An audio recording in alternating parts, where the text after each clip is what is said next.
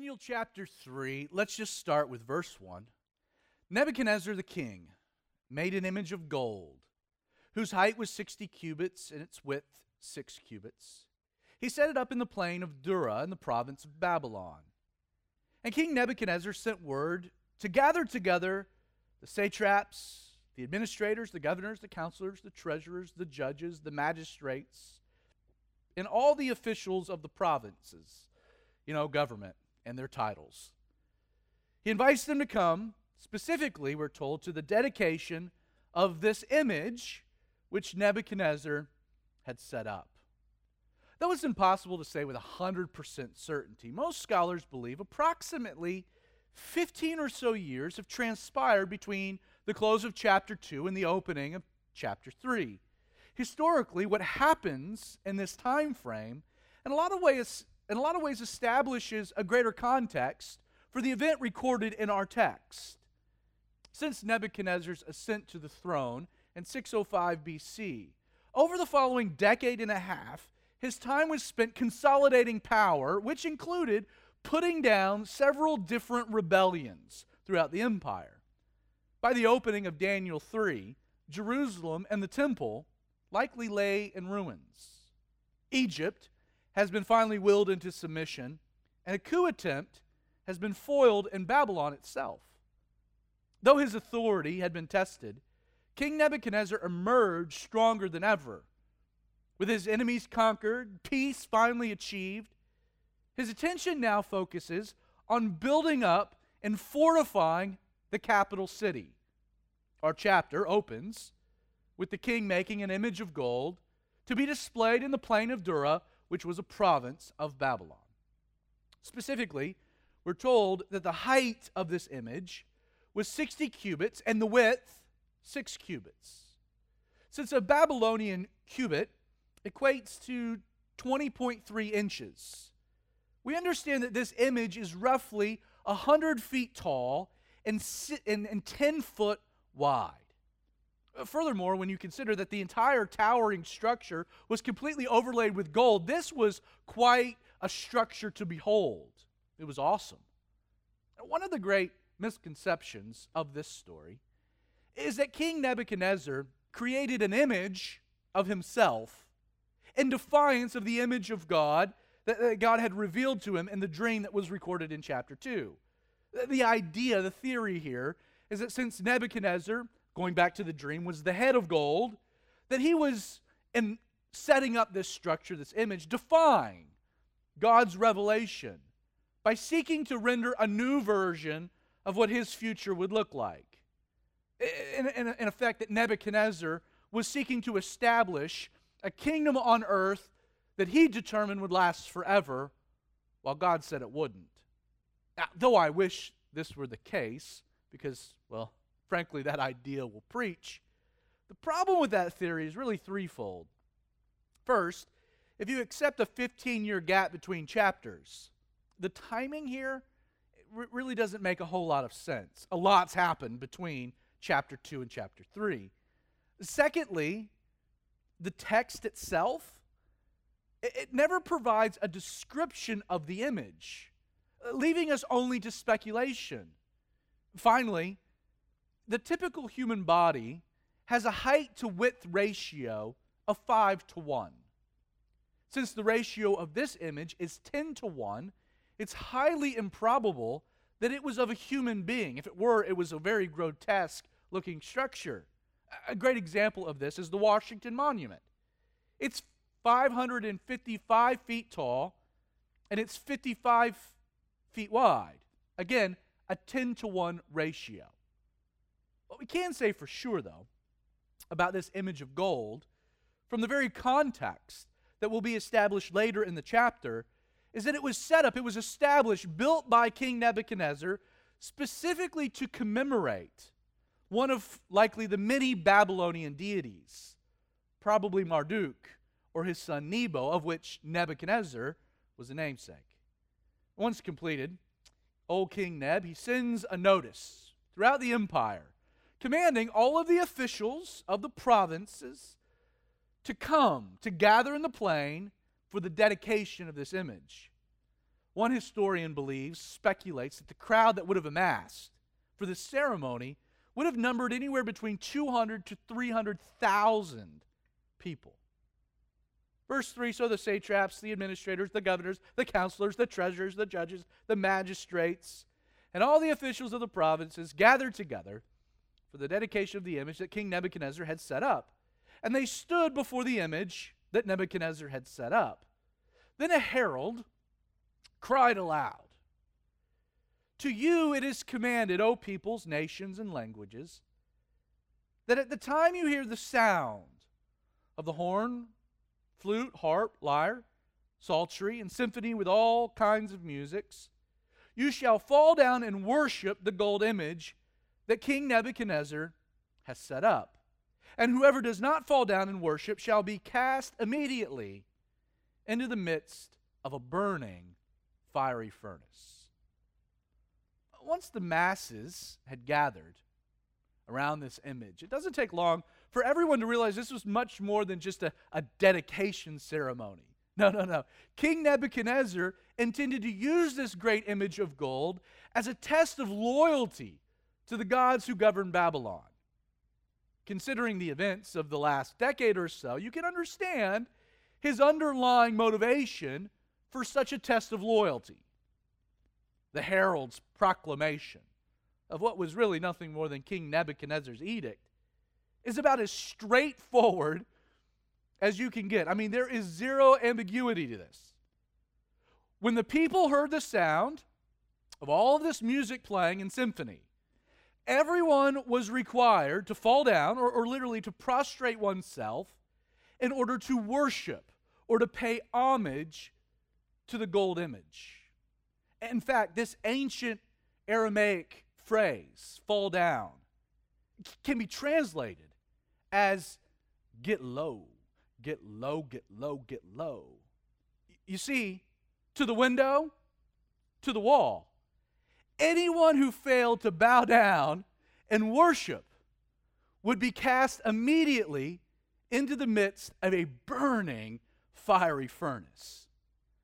In these ancient pagan religious practices, it was customary that a fiery furnace would be included in a place of worship in order to consume required sacrifices. Our passage never provides for us a description of what this furnace looked like, but we do know a lot. We know first the temperature of the furnace was controlled. It was prone to severe backdrafts at the entry. You could see into it and walk out of it. Spoiler alert. Though we can reason, Nebuchadnezzar cooked up this scheme to be a test of allegiance. Refusal to bow down would be a sign of treachery and disloyalty. The implications of this word worship, which will be used 11 times in the chapter, implied a deeper motivation. This Babylonian king, Nebuchadnezzar, was seeking to solidify power by establishing a universal religious system. In many ways, this scene, as you play it out in your mind, as you try to imagine it, it was like one large counterfeit crusade. You had this massive stage. You had a worship band rocking out, stirring the masses with music.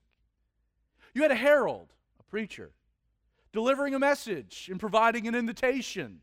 You even have present a counterfeit hell as judgment for those who dare refuse. What's interesting about this religious system is that Nebuchadnezzar was a polytheist. He was polytheistic.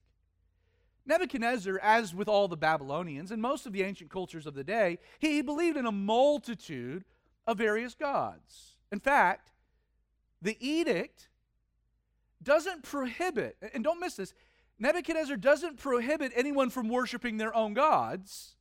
All he's requesting of the people was to worship this image as well. You see, this idea is what makes this counterfeit religion of Babylon, which is still very much in existence, so slick. by and large, few believers, few Christians have been martyred because they worshiped Jesus. It's a misconception. Instead, Christians throughout the centuries have been put to death because they refused to worship anyone other than Jesus. The spirit of Babylon, Babylon's appeal, it's a subtle compromise for you to add to Jesus other things to worship. Also take note at how different this religious system of Babylon is to the kingdom of God. What really sets Christianity apart from all the other world religions is that at its core, Christianity, Christ, He presents what? A loving invitation for the unbeliever to respond, to accept, to convert.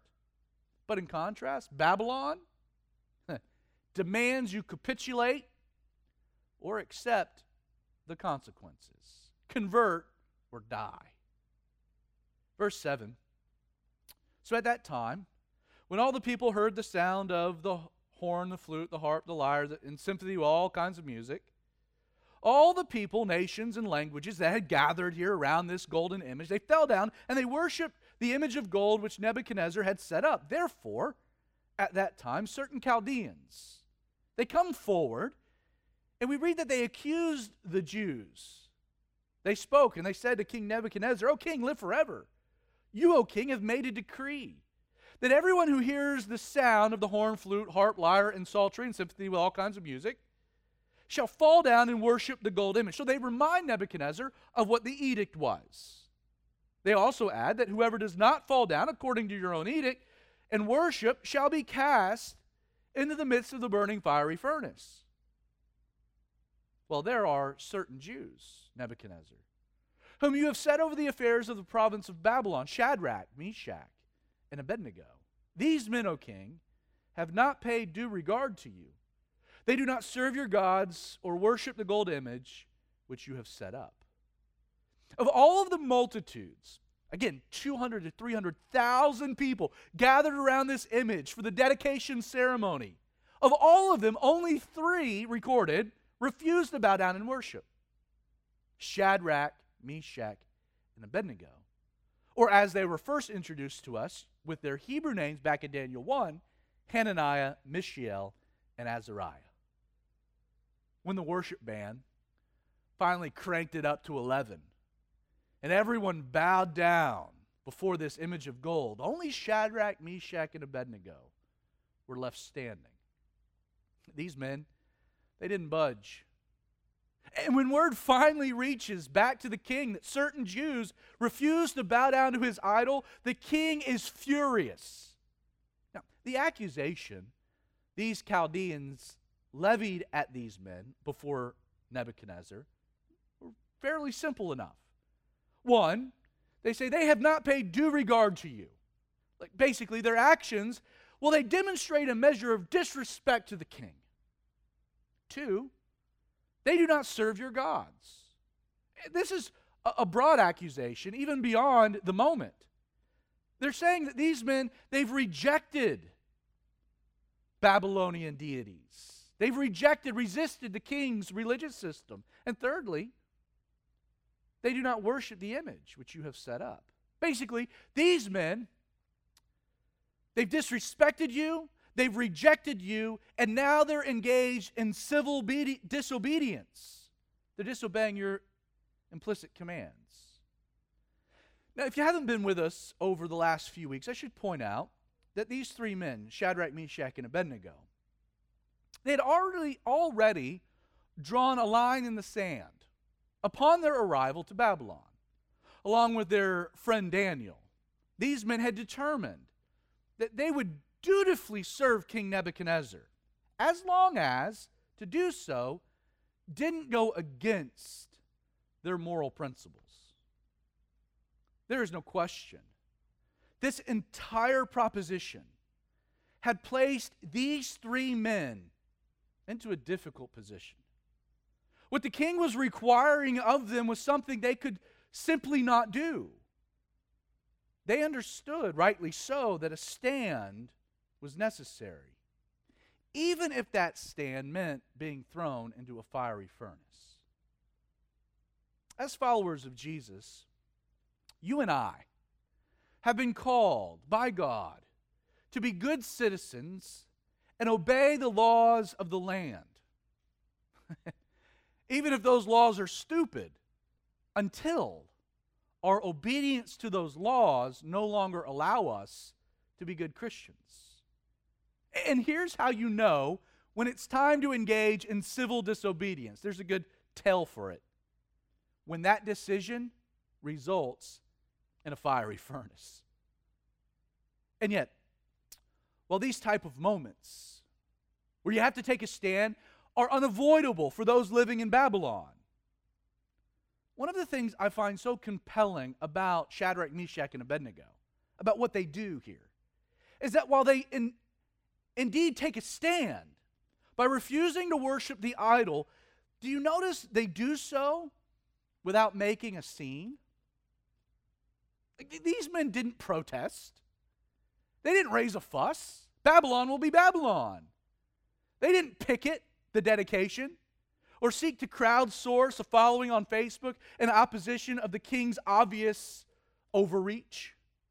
Amazingly, knowing there would likely be consequences for their actions, Shadrach, Meshach, and Abednego, all they do is they quietly choose not to participate. Let me apply this in a very relevant way to what we're facing presently. What grieves me about certain churches and their decision of late to defy the orders of the state by reopening their doors isn't that they're reopening their doors or taking a stand.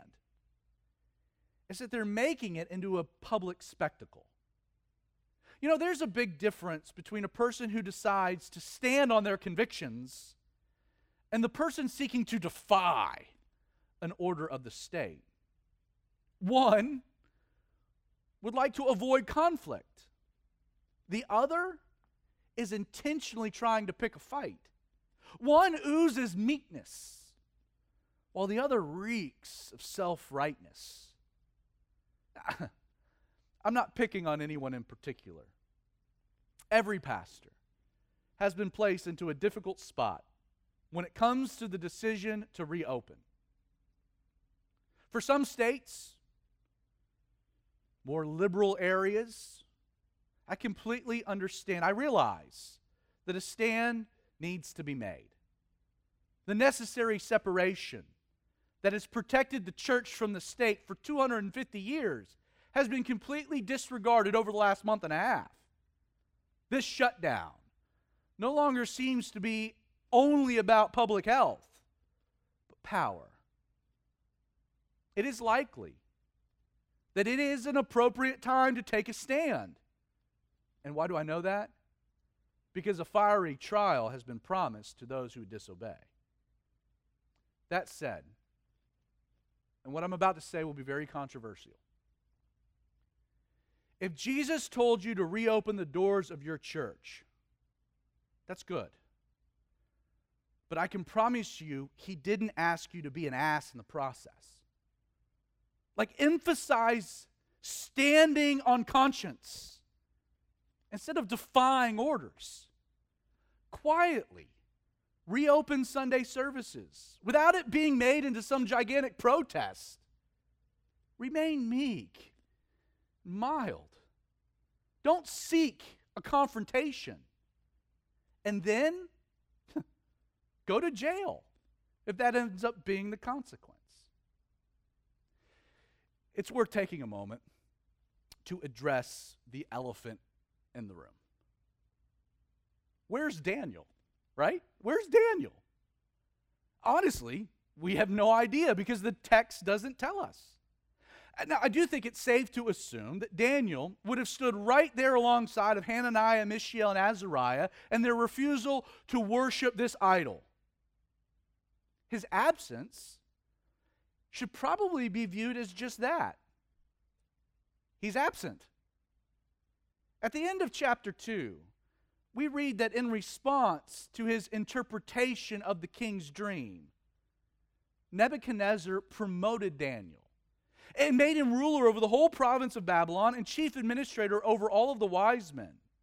While Shadrach, Meshach, and Abednego were also promoted and were told placed over the affairs of the province of Babylon, we read, but Daniel, this is how chapter 2 closes, but Daniel sat in the gate of the king. The language here is really interesting. Because of Daniel's high position in the king's court, sitting in the gate, implying that he had become a very unique and special advisor to Nebuchadnezzar. The idea here is that, in all likelihood, he was probably out of town on an official diplomatic mission or some type of official business on behalf of the king, which is why he's not in our text. Or maybe his attendance in the ceremony just wasn't necessary. Either way, I will say that the stand his three friends take in his absence was really a testimony of Daniel's godly influence in their lives. It's been said, the test of leadership is what the followers do when the leader is gone. Verse 13. Then Nebuchadnezzar, in rage and fury, gave the command to bring Shadrach, Meshach, and Abednego. So they brought these men before the king. Nebuchadnezzar spoke, saying to them, "Is it true, Shadrach, Meshach, and Abednego, that you do not serve my gods or worship the gold image which I have set up?" Now, accusations have been made against these men. Subsequently, they're brought before the king to give an account. Though Nebuchadnezzar is worked up by the situation, these men come in, and what does he ask? He asks them, "Is this true? Is it true?" I love the fact that Nebuchadnezzar, he doesn't take hearsay at face value. He knows there's other things at play, that the Chaldeans don't like the Jews anyway, that they're jealous of their position and notoriety. Nebuchadnezzar doesn't take their word for it. He knows that the stakes are high. So instead, he brings these men in and he checks for himself. And in many ways, in doing so, he's providing Shadrach, Meshach, and Abednego a way out of their present predicament. Like at this moment, these three amigos, they have another choice in front of them.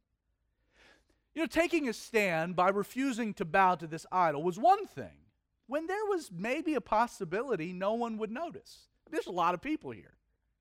But now that you're standing in front of the king himself, it's clear that there will be no wiggle room. Nebuchadnezzar continues, verse 15. Now, if you are ready at the time you hear the sound of all of this music, and you fall down and worship the image which I have made, good. But if you do not worship, you shall be cast immediately into the midst of a burning fiery furnace. And who is the God who will deliver you from my hands? Old King Neb is not messing around. He's issued an edict. In fact, the edict stipulated that these men should have already been thrown into the furnace for their disobedience. Nebuchadnezzar, as the king of Babylon, his commands were absolute, authoritative. And yet, you can imagine that King Nebuchadnezzar, he likes these guys. He knows that they're friends of Daniel, who he has the utmost respect for, so he gives them a mulligan. Listen, I like you guys. I'm willing to show a little leniency. You've been trusted servants. We'll just kind of, you know what, we'll chalk all of this up to just some misunderstanding. So, when you hear the music, again, get low, we'll be good. Then this pompous king, he makes this statement. He says, "And who is the God who will deliver you from my hands?" Your God, he's got no ability to save you. That question, it's about to be answered in a really incredible way. Verse 16. So Shadrach, Meshach, and Abednego answered and said to the king, "O Nebuchadnezzar, we have no need to answer you in this matter. If this is the case, our God, whom we serve, is able to deliver us from the burning fiery furnace. and he will deliver us from your hand, O king. But if not, let it be known to you, O king, that we do not serve your gods, nor will we worship the gold image which you have set up. What bravery, tenacity, faith, conviction in the face of such a daunting set of prospects. These three men, they afford their minds zero opportunity for temptation or compromise. No sooner had the king made his offer that they collectively turned him down. King, thanks, but no thanks. If this is the way that it is, there's no need for us to wait around and listen for the music. We're not going to serve your gods. We're not going to worship the image. Go ahead and point us into the direction of the fiery furnace and let's get it over with. You know, it's one thing to claim to have principles. A lot of people claim to have principles.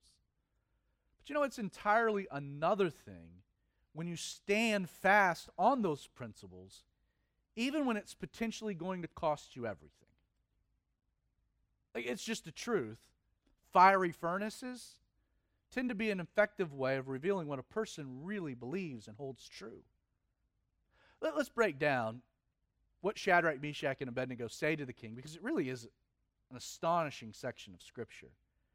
They begin, "Our God, whom we serve, is able to deliver us from the burning fiery furnace." Now, for starters, these men immediately go on the record as to why the entire situation was untenable, why this was not going to work out. They claim, we already have a God we worship, a God we serve. Meaning that there's no way we could ever bow down and serve this image of gold. Our God, notice that, our God. It denotes a relationship. You know, the very first commandment that God had given to the children of Israel spoke to this very matter. In Exodus 20, verses 2 through 5, we read, "I am the Lord your God who brought you out of the land of Egypt, out of the house of bondage. You shall have no other gods before me." The resisting of Babylon, this polytheistic temptation, adding to your worship of God the worship of other things. He says, no, no, no. No other gods before me. Then he continues, "You shall not make for yourself a carved image, any likeness of anything that is on heaven above, the earth beneath, or that's under the water. You shall not bow down to them, nor serve them, for I, the Lord your God, am a jealous God." I wonder if this verse was rattling in their minds when they took their stand. Well, after bringing up the existence of their God, with no logical explanation for how this might even be possible, these men then claim that their God, the God they serve, the God they worship, their God was more than able to intervene, was more than able to deliver them from what was likely to be a terrible death, this burning fiery furnace. And notice, Shadrach, Meshach, and Abednego don't presume or claim that God would deliver them. In fact, they're just clear to the king that if God so decided to act on their behalf, he was able to do so. And yet, they follow this up by then issuing a definitive statement. Look at it again. "He will deliver us from your hand, O king." What God will deliver? There's no God that can deliver you out of my hand. And then they're like, well, our God is able to deliver us from this burning fiery furnace. But the one thing we do know for sure, he'll deliver us from your hand. Like, whether or not God would act to deliver them from the furnace, they were confident that whatever happened, God would deliver them from the king's hand. It's as though they're saying, our God is in control, Nebuchadnezzar. If he wants to save us, he's able. If he chooses not to, that's okay. We'll die and be home in heaven. Either way, in the end, you, O king, have no power over our destiny.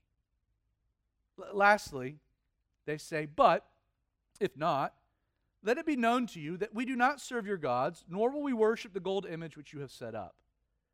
They knew God was able to deliver them from the fiery furnace. But they didn't know if God would. You see, Shadrach, Meshach, and Abednego, they didn't presume to know what God's will, what God's plan was for their life in this situation. In fact, they even acknowledged that God might very well end up acting in a way they didn't expect. It's amazing, really. Like in the end, if you boil it down, their faith was not placed in what God would do. They had no idea what God would do. Their faith was based in who God was. Not in what God would do, but in who God was. They knew God was able. And in effect, the king had no power to disrupt God's plan for their lives. Sure, being delivered from a fiery furnace would have been preferable. They acknowledged that. But if God decided to act contrary to what they might have desired, they still trusted that God's will for their lives was always perfect. If you're an underliner or a highlighter, underline these two phrases. He is able to deliver, but if not. Like that statement. He is able to deliver, but if not, it's the ultimate statement of faith and the goodness of a sovereign God. It declares that you don't serve or worship God because you want Him to do what you want Him to do. Instead, it acknowledges that you serve and you worship God because He's worthy and worth trusting with your life. If you really think about it, these guys had no problem standing on their conviction in the face of such consequences because really, they cared more about God's opinion of them than Nebuchadnezzar's. Shadrach, Meshach, and Abednego cared more about living their lives to please their heavenly God than they did about appeasing some earthly king. Verse 19. Then Nebuchadnezzar, as you can imagine, was full of fury. And the expression on his face changed toward Shadrach, Meshach, and Abednego. He spoke and commanded that they heat the furnace 7 times more than it was usually heated. Which is odd because a furnace kind of by definition is going to do its thing. I don't know why you need to heat it up like 7 more times, as if that's really going to matter. And then he commanded mighty men of valor who was in his army to bind Shadrach, Meshach, and Abednego and to cast them into the burning fiery furnace.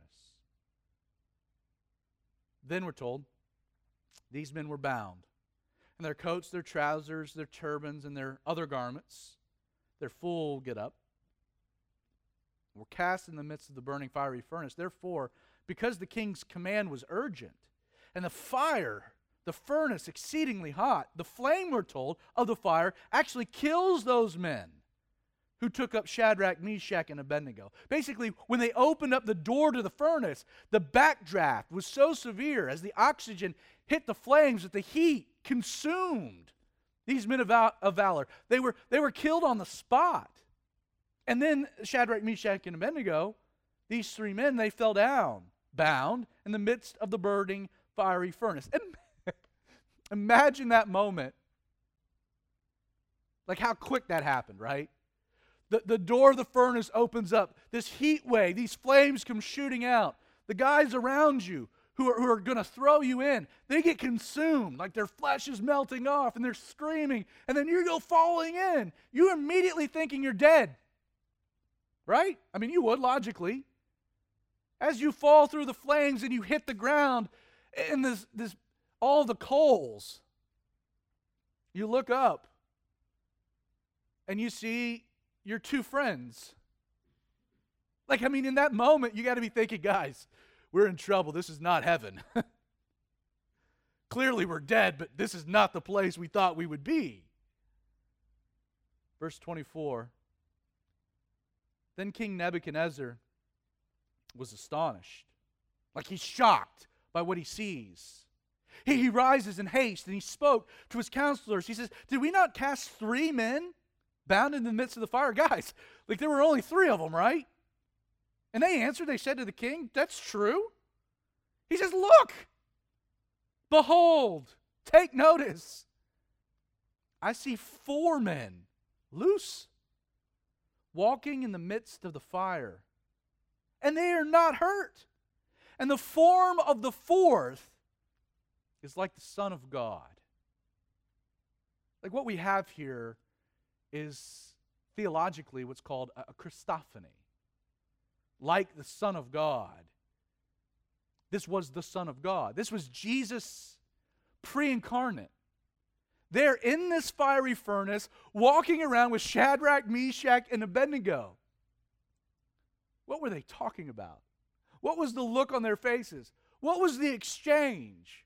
Now, we don't know this for sure, but rabbinical tradition says that they were worshiping. Shadrach, Meshach, and Abednego. They refused to worship this idol of gold, but they worshiped God in the midst of the flames. Verse 26, then Nebuchadnezzar, just not really sure how to process what he's seeing. He goes near the mouth of the burning furnace. Remember, it's hot. Anyone that got close was consumed. So he gets within shouting distance, and he speaks, no doubt. His tone's changed. Shadrach, Meshach, Abednego, servants of the Most High God, come out, come here.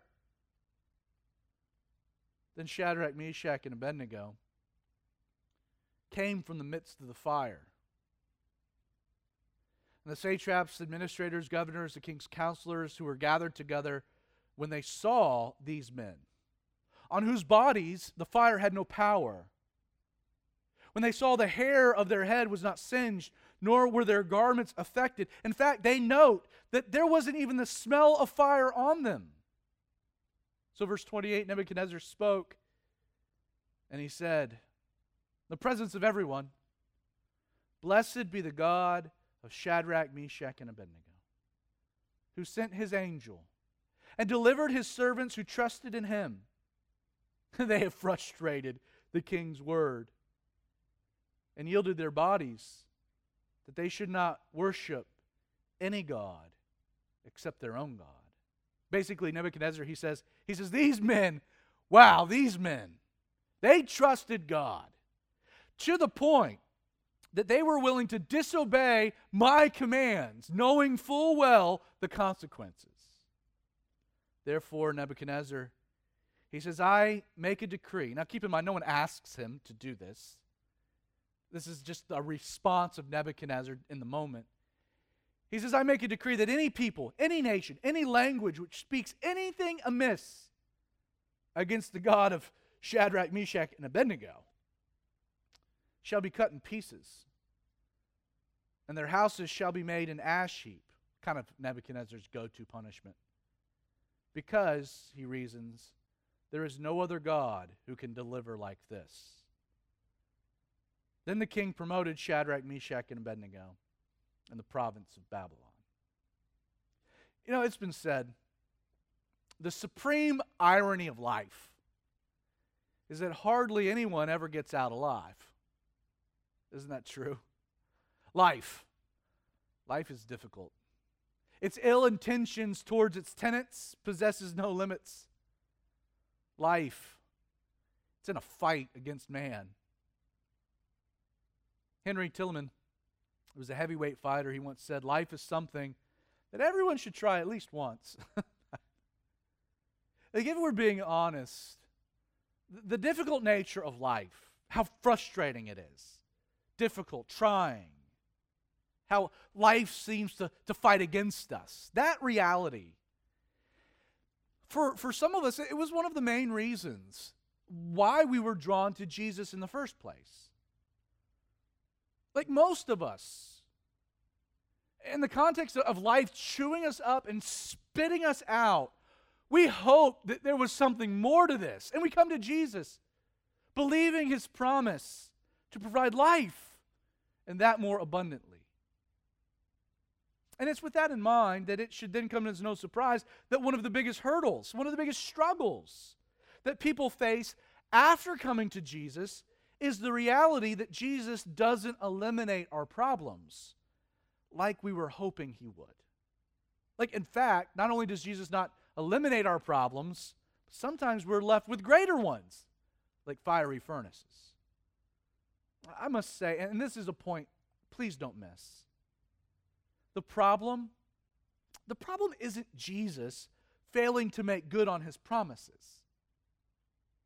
Like, that's not the conclusion you should reach as a follower of Christ when life punches you in the nose. No. Jesus isn't failing to do what he promised. Rather, you and I have a misconception as to what those promises actually are. Contrary to some of our notions and ideas, some of the preachers on TV, nowhere in Scripture will you ever read of Jesus granting his followers some type of immunity from the trials of life. He doesn't do that. As a matter of fact, Jesus promised his disciples the opposite. In one passage, he actually challenges them. He says, if the world nailed me to a tree, if they crucified me, what do you expect them to do to you? In James, we're told, count it all joy when you fall into trial. When, not if. Shadrach, Meshach, and Abednego, they find themselves facing a fiery trial. And they find themselves facing this trial. Why? Have they done anything wrong? No. Quite the opposite. They were obeying God. They were doing the right thing. They had done nothing wrong. But God still allows them to be bound and thrown into a furnace anyway. Not exactly what you would call prosperity gospel. And yet, here's the grand lesson that's illustrated by this story. Life will present its own fair share of struggles. Jesus didn't promise immunity from trial, promise persecution. But more often than not, God, and this is exemplified in this story, and man, you can go through example after example after example, all throughout the Bible. God delivers his people, yes, but he tends to deliver his people through the fiery trials of life and not from the fiery trials of life. And God does this for a reason, friend. He does it because he knows that we come out the other side often better for it. Consider that apart from the fiery furnace, Shadrach, Meshach, and Abednego would not have had this incredible experience. They wouldn't have had this moment where they, in the flames, encountered the person of Jesus. The miracle was in the fire. Here they are, thrown into the midst of a trial. They're uncertain of the outcome. And yet, the very moment they needed God to intervene, the very moment they needed his presence the most, Jesus is there, revealing himself, comforting them in the fire, shielding them from the fire, carrying them safely through the fire. You know, often when we experience such a trial, we had this reaction. You've probably said it yourself. I know I have. In hindsight, looking back, you say something like this. Man, that situation, that was tough. That was difficult. That was trying. That was tribulation. But you know what? In that experience, man, it brought me closer to Jesus. Have you ever said something of that nature? Now, I understand the sentiment. But in contrast to these three amigos, and within kind of the framework of our New Testament context, that statement, this situation brought me closer to Jesus, I want you to know that that statement is only partially true. Like, if you're a born-again believer, I want you to know, regardless how you feel in the moment or the way things might seem, there are never times when Jesus is any closer than he's always been. Do you know that? You see, for you and I, trials, the stretching of life, these difficult things and circumstances, they don't necessarily bring Jesus closer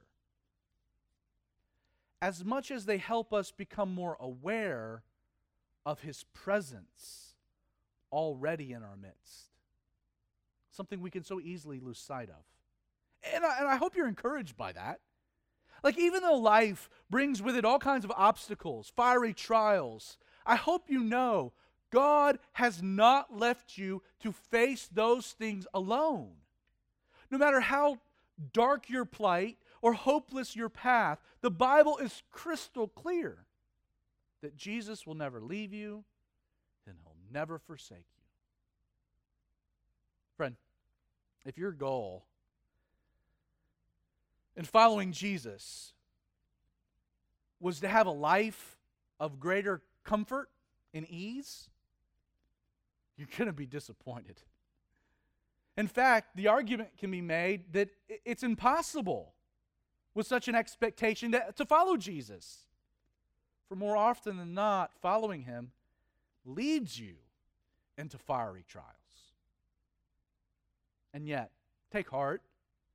Not only will Jesus walk with you through the trials of life, but for these men, think about it in a very stark way.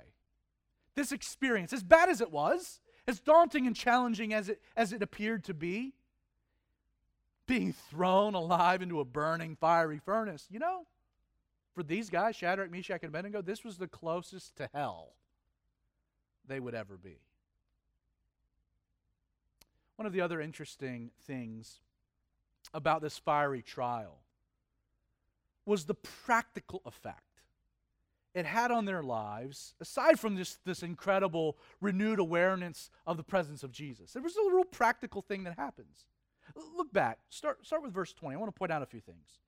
In verse 20, these mighty men of valor were directed to what? Bind them. Verse 21, we're told they were bound. Verse 23, they fell down bound into the midst of the furnace. Verse 24, the king asks, were these men not bound? But then in verse 25, Nebuchadnezzar says, look, I don't see men bound. I see 4 men loose, walking in the midst of the fire. Babylon had thrown these men into the fire bound, but it was the fire that set them free. In fact, when they exit this burning fiery furnace, their turbans and their coats and their waistbands, like their entire attire, their hair, nothing had been affected, nothing singed, nothing scorched, nothing burnt. There wasn't even a smell on these men that they had ever been in the fire. The only thing that these men took into the furnace with them but didn't come out were the ropes. Their ropes were consumed. Christian, I hope you know that as gold is purified, how? In the fire. Fire heating up the metal so that the impurities rise to the top, scraped away.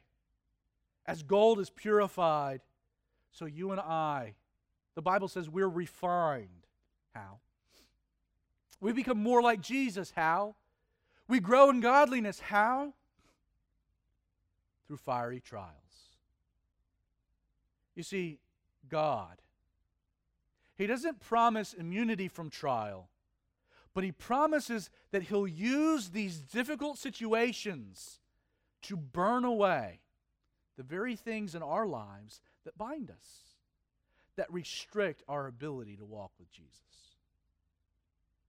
Also notice the way Shadrach, Meshach, and Abednego handled themselves through this whole story and handled themselves in the trial itself. Eventually, what results?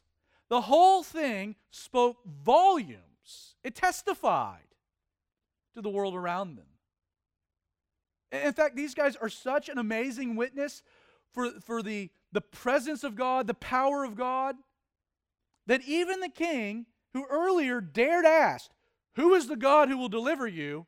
Now at the end concedes in verse 29, there is no other God who can deliver like this. You know, it's one thing to be an example for Jesus when life is going well. But it's an entirely different thing to be an example of Christ even when your life takes a hard turn for the worse. It's a simple fact that in those moments, the world around you pays more attention to how you, claiming to be a follower, a servant of God, how you handle bad times. Matter of fact, they pay more attention to how you handle trials, bad times, than how you handle good times. And here's the reason. The world, man, the world that lives in Babylon is desperately looking for an answer for how they can make it through their own fiery trials. Because life gets us all. You know, in times like the one we're presently in, this global pandemic, maybe the health issues behind us, but the economic issues staring us in the face, and tough, trying times where you get fired from work, or your pay slashed, or your small business closes. Your 401k is wiped clean. In trying times, the world around you, people associated with you, they're going to look at you because they're curious. If Jesus, the Jesus you claim to follow, the Jesus you claim to serve, the Jesus you claim is sovereign, the Jesus you claim is loving, the Jesus you claim to have given all for, they want to know practically if he's of any use. What is your life saying right now? Are you as freaked out as the rest of the world? Or do you find yourself as anxious as the rest of the world? Friends, it's easy for our lives to be full of love, anchored by peace, exude joy when life is swell. But can those same descriptions, indicators, markers, characteristics be made of you and myself when we're forced to walk in a fiery furnace? In closing, have you ever noticed that your prayer life tends to get way more passionate when you're facing a fiery furnace? And have you ever noticed what you pray? You tend to pray something to the effect of, God, get me out of this mess. God, give me escape from this trial. God, I'm done. God, I want out. I can't make it. I can't do it. I don't want to be in the fiery furnace anymore. Something to that effect. And when facing a fiery set of circumstances, it's only human to pray for a way out. And yet, the challenge illustrated in this story is that in praying such a thing, you might be asking from God that He get you out of the very thing you need the most. Like maybe it's better for you to be in the thing you're wanting out of. I know that's hard. I know that's difficult. Fiery furnaces, fiery trials, they're a part of life. But for the believer, for the Christian, they aren't without purpose, divine purpose. You see, trials can be used by God to reveal the presence of Jesus in your life in a profound way, a way you had never experienced before. God can use fiery trials to also strip away from you the things that have been binding you and slowing you down, restricting your walk with God. These trials God will allow so that you might shine more brightly, that you might be a better witness to the world around you, a world wanting answers. Our God, He is able to deliver us from the fiery furnace. But sometimes His deliverance is to lead us through the trial itself. So, Father, Lord, we